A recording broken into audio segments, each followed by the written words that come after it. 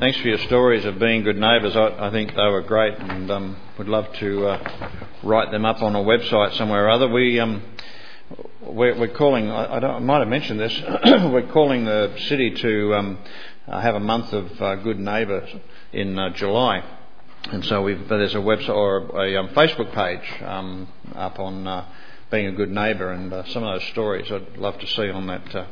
Facebook. We might need to change names and details to protect privacy, but that'd be great. One of the things I was thinking of as you were sharing, Brett, you were talking about neighbours that are pretty unresponsive, and sometimes you can't get letters to them even by hand and all that sort of stuff. And I don't think we should beat ourselves up over people who are unresponsive. I think the Bible calls us to do things as we have opportunity. And I just thought of these verses as I was sitting there. In Romans 12, it says, "Be friendly with everyone, don't be proud and feel that you're more clever than others. Make friends with ordinary people." So that's a pretty general call. Don't ill-treat someone who has ill-treated you. So I suppose applying it to neighbours who are unresponsive, well, that's their problem, but we need to make sure the problem isn't coming from our side of the fence, so to speak. And then it says, try to earn the respect of others. So that's a big challenge sometimes, isn't it? Try to earn the respect of others and do your best to live at peace with everyone. In the NIV, I think it says, live at peace with everyone as far as it depends upon you. And that's a very realistic statement, isn't it? Living at peace with everyone as far as it depends upon you. In other words, if there's no peace, if there isn't peace, make sure you're not the source of it. You're not the reason for it. So that's pretty realistic calling. So I don't think we should beat ourselves up over people who are not responsive. And as far as Trace, I was thinking about the frustration that you were talking about. I see that sort of frustration in Jesus as he's walking with the disciples. He comes out and couldn't you stay awake? While I was in need of your support and that sort of thing. So I don't think it's a call to a non-frustrated relationship with people. I mean, parenting has plenty of frustrations and the best of friendships have plenty of frustration. So it's what we do with those frustrations. I think that's the important thing. So that was just a couple of things that I thought of as I was enjoying the worship. But we come to this part 3 on good neighbours. And I've actually entitled this one "Good Neighbours and Fighting Fairly," which perhaps ties into a couple of the stories. We looked last week at the idea that neighbourliness is expressed in 3 things: meeting needs, hospitality, and creating a sense of belonging. And those are the first 3 things that we looked at. Obviously there's so many other things, but those are the 3 things that we concentrated on coming out of the story of the Good Samaritan. Meeting needs, hospitality, and creating a sense of belonging, that we belong, or that people belong. This week I want to look at neighbourliness from another perspective, and namely it's when these following 3 things need to be expressed: forgiveness, conflict management, and advocacy. So it's a bit of a different turn on it. The first 3, meeting needs, hospitality, sense of belonging, space to belong. But what about when things aren't going real good? Well, I think the Bible calls us to forgiveness, to conflict management, to managing conflicts, and to advocacy, to advocate, to stand with another person and to advocate for them at times. I just want to share one passage with you as we venture into this, a passage about forgiveness, and it's Matthew 18, verses 20 to 35, and again I'm coming out of the CEV, so a bit different to the NIV. Matthew chapter 18, and starting at verse 20, where Jesus says, "Wherever 2 or 3 of you come together in my name, I am there with you." Peter came up to the Lord and asked, "How many times should I forgive someone who does something wrong to me? Is 7 times enough?" And Jesus answered, "Not just 7 times, but 77 times. This story will show you what the kingdom of heaven is like. One day a king decided to call in his officials and ask them to give an account of what they owed him. As he was doing this, one official was brought in who owed him 50 million silver coins. He didn't have any money to pay what he owed.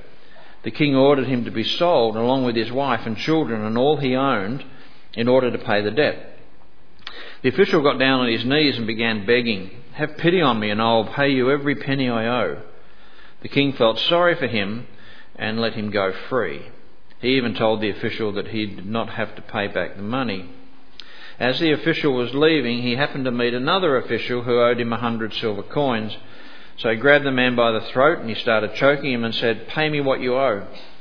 The man got down on his knees and began begging, "Have pity on me and I will pay you back."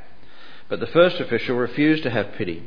Instead, he went and had the other official put in jail until he could pay what he owed. When some other officials found out what had happened, they felt sorry for the man who had been put in jail.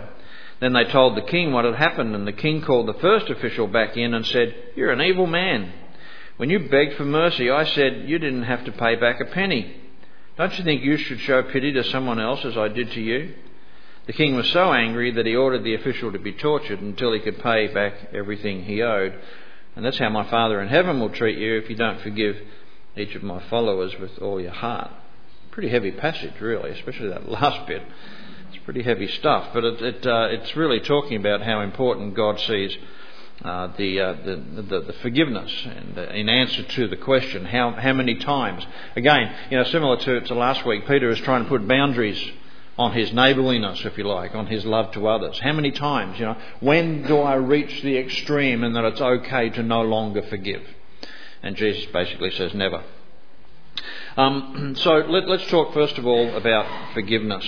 Even when we're committed to the love of neighbour through meeting needs, through hospitality and through creating sense of belonging, things will go wrong.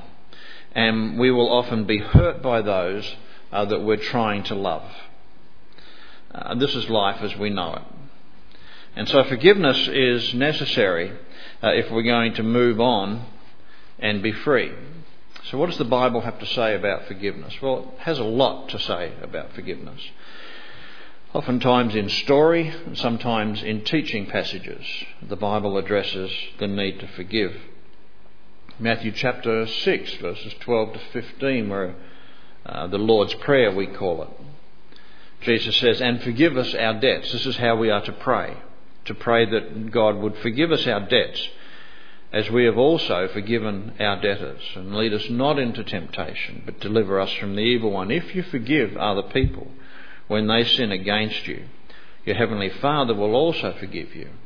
But if you do not forgive others their sins, your Father will not forgive your sins. So again, pretty heavy passage. We oftentimes don't read that little bit on the end of the Lord's Prayer, but it's a pretty heavy passage, isn't it? Our forgiving others is tied in somehow or other to God's forgiving of us. Proverbs 19:11 says, "A person's wisdom yields patience. It is to one's glory to overlook," and the word there could be translated to forgive, "an offence." It is to one's glory to forgive an offence. 2 Corinthians 2:7. "Now instead you ought to forgive and comfort him, so that he will not be overwhelmed by excessive sorrow." That's that story about the person who the Corinthian church had been told to deal with some discipline, and then it seems like they overdid it a bit, and Paul then in 2 Corinthians says, now's the time to forgive and help him, comfort him. Matthew 18, which we've already read, is that passage that basically says there are no boundaries to forgiveness. Keep on forgiving. Colossians 3, "Bear with each other and forgive one another if any of you has a grievance against someone. Forgive as the Lord forgave you. And over all these virtues put on love, which binds them all together in perfect unity." Last verse on this one, Mark 11:25, "When you stand praying, if you hold anything against anyone, forgive them, so that your Father in heaven may forgive you your sins." And so that's just a selection of a few verses in Scripture that address the topic of forgiveness. If we are to be good neighbours, we need to forgive the neighbours who are hurting us. There's no option, there's no boundary, and the consequences of not forgiving are really pretty frightening. But before I go further, I need to relieve the pressure a little bit, because so often we misunderstand what forgiveness is all about. And so we don't enter into this realm of forgiveness because it appears much too hard for us. We need to define forgiveness accurately. Now, this is something that, it would be really good to spend a long time on, but just very, very briefly. Oftentimes people say, yeah, but if I forgive this person, it's actually saying that it's okay that they hurt me. Well, that's not forgiveness. Forgiveness is not saying it's okay that you hurt me. Sometimes people go a little bit further than that and they say, but if I forgive this person, I'm actually giving permission for them to hurt me again. I'm putting down my boundaries, my barriers. I'm saying, hit me again. Well, it's not. Forgiveness is not about giving permission to do that again to me. Sometimes people say, but if I forgive, I have to be reconciled with that person. And that's not necessarily true. Sometimes reconciliation with somebody who has hurt you badly, I think in the areas, for instance, of child abuse and some of the things that are associated with that, it would be wrong for reconciliation to occur. And so forgiving is certainly not the same as reconciliation. To restore the relationship is quite a different process to the process of forgiveness. Sometimes people talk about forgiving is forgetting. In fact, you often hear people say God forgives and forgets. Well, isn't it absolutely wonderful that God's forgiveness of us is not based upon his bad memory. It's not based upon him forgetting what we did. It's based upon his choosing not to remember or choosing not to hold it against us. It's a cognitive choice, if you like. It's a thing of the will. And so is our forgiveness. Forgiveness is not forgetting that somebody has done something bad to us. Forgiveness is more about choosing not to remember that I'm not going to hold this in my memory anymore. It's a cognitive decision. It's not an emotional one. It's more about releasing you from your inner tormentors than anything else. You see, when we don't forgive, we're locking ourselves into whatever it was that hurt us. And these become what some people have called the inner tormentors. And really, when we forgive, when we release ourselves from the burden of unforgiveness, we're actually releasing ourselves from the inner tormentors. And it's more for us that we forgive than it is for anybody else or anything else. Forgiveness is not a single act, but it's a context that we create in which we choose to live. I am choosing to live a life of forgiveness. That's the idea that God is calling us to. And I think to be good neighbours, we need to choose to be forgiving people. Well, having said that, we move into the second area today, and that is conflict management. Being good neighbours is not going to be a guarantee that there will be no conflict.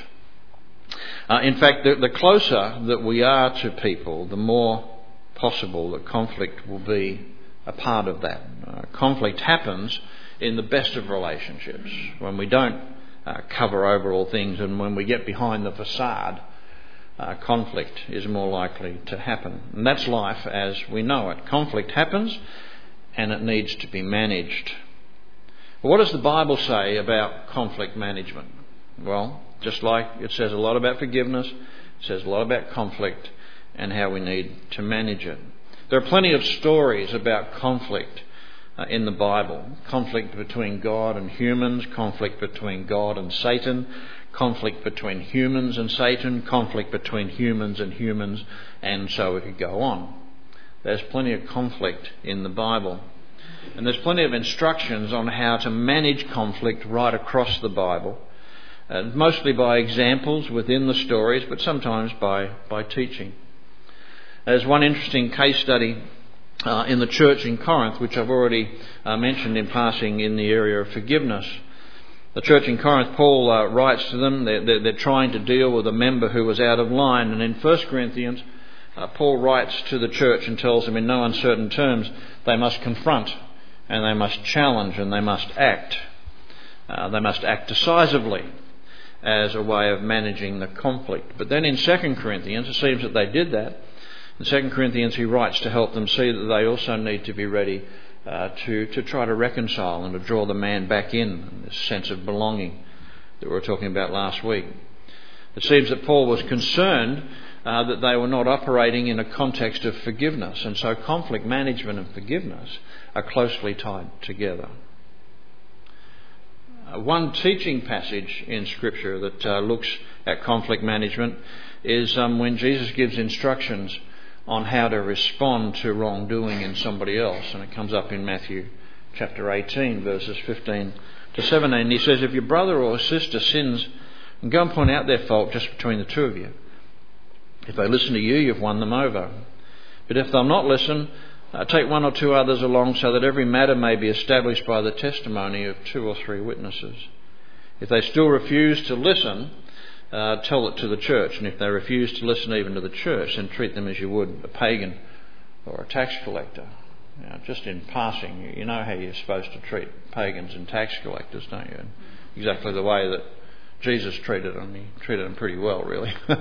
So treating somebody as a pagan or a tax collector is not saying they're scumbags or anything like that. It's basically saying that they need to be treated as people who are off the track and need to be wooed back through love and forgiveness and so forth. Jesus in this passage is basically saying if you need to confront it, confront it. If you need to challenge it, challenge it. But first of all, do it one-on-one.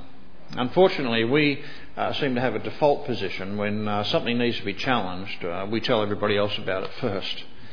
And sometimes we do that through prayer requests, which is sort of sanctified gossip.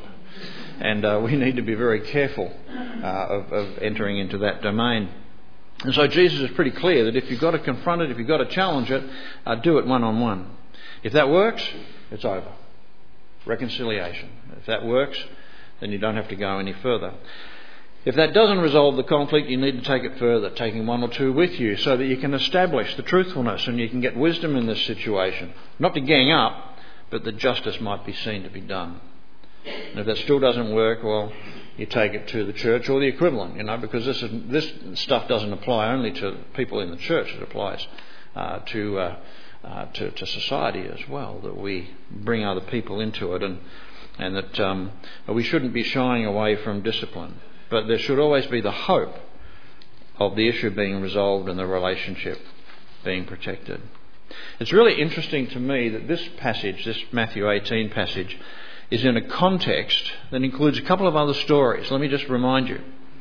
Before Jesus tells this story, the disciples are arguing about who is the greatest and being forced to see that it's all about humility, not greatness.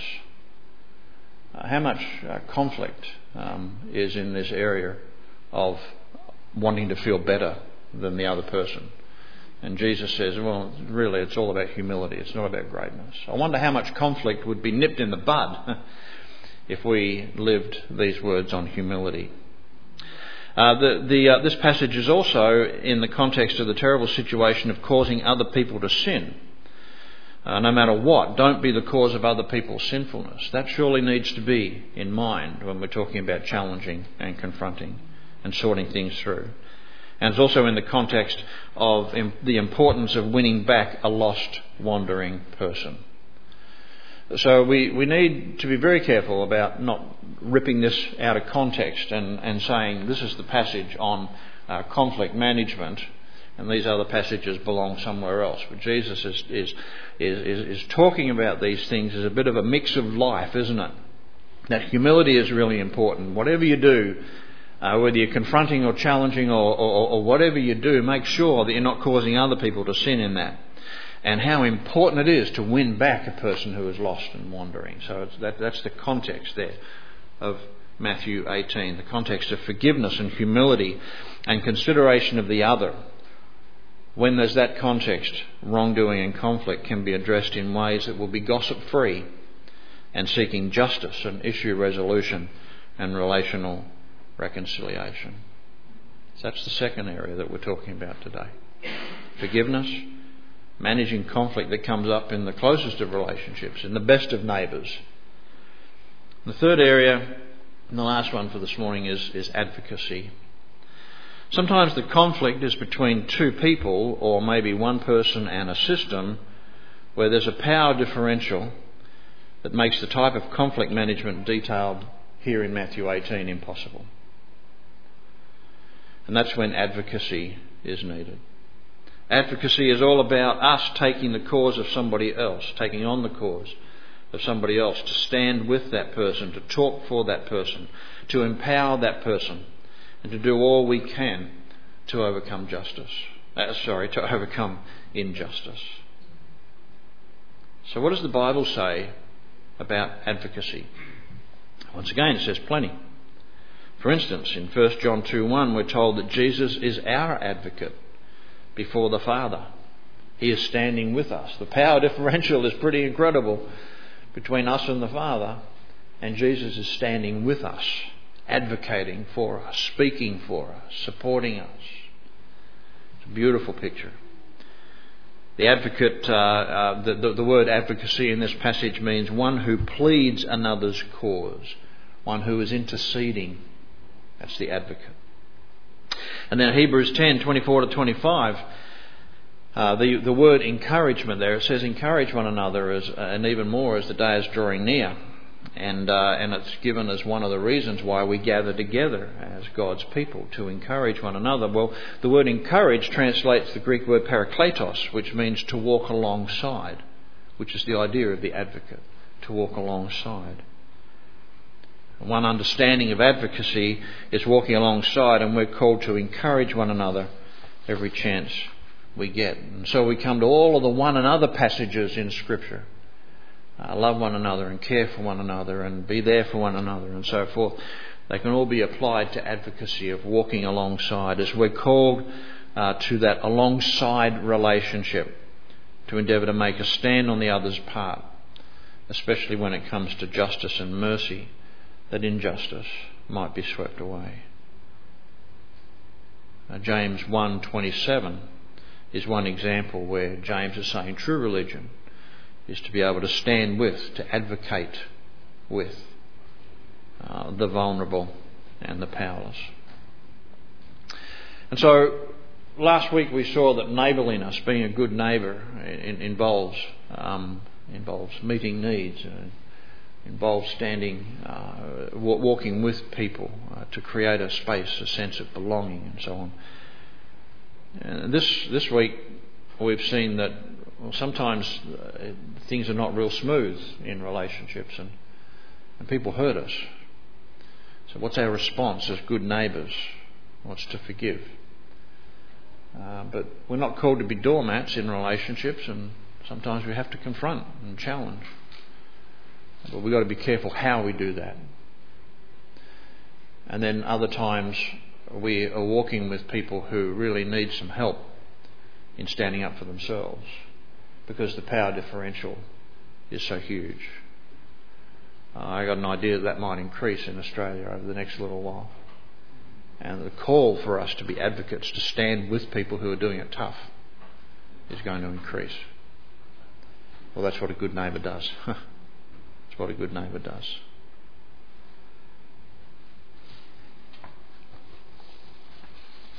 Let's just have a moment of quietness as we come to a conclusion in this service, to think about the things that are being said.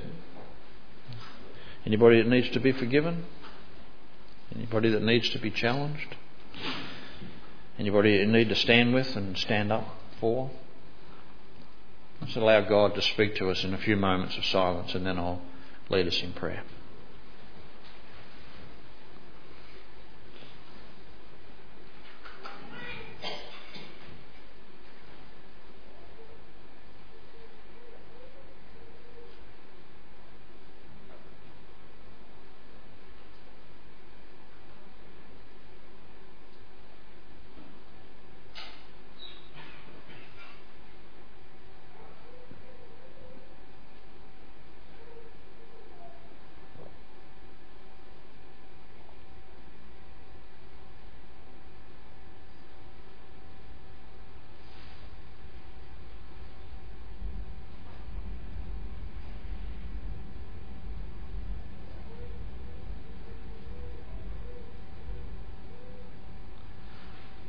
Lord Jesus, thank you for being our advocate, for standing with us. We don't have the words to express really our gratitude and our realisation of what that means for us in areas of forgiveness and grace and mercy. And we thank you for that. And please help us this morning to not be the sort of people who walk away from that realisation and then don't pour that out to others as we have opportunity.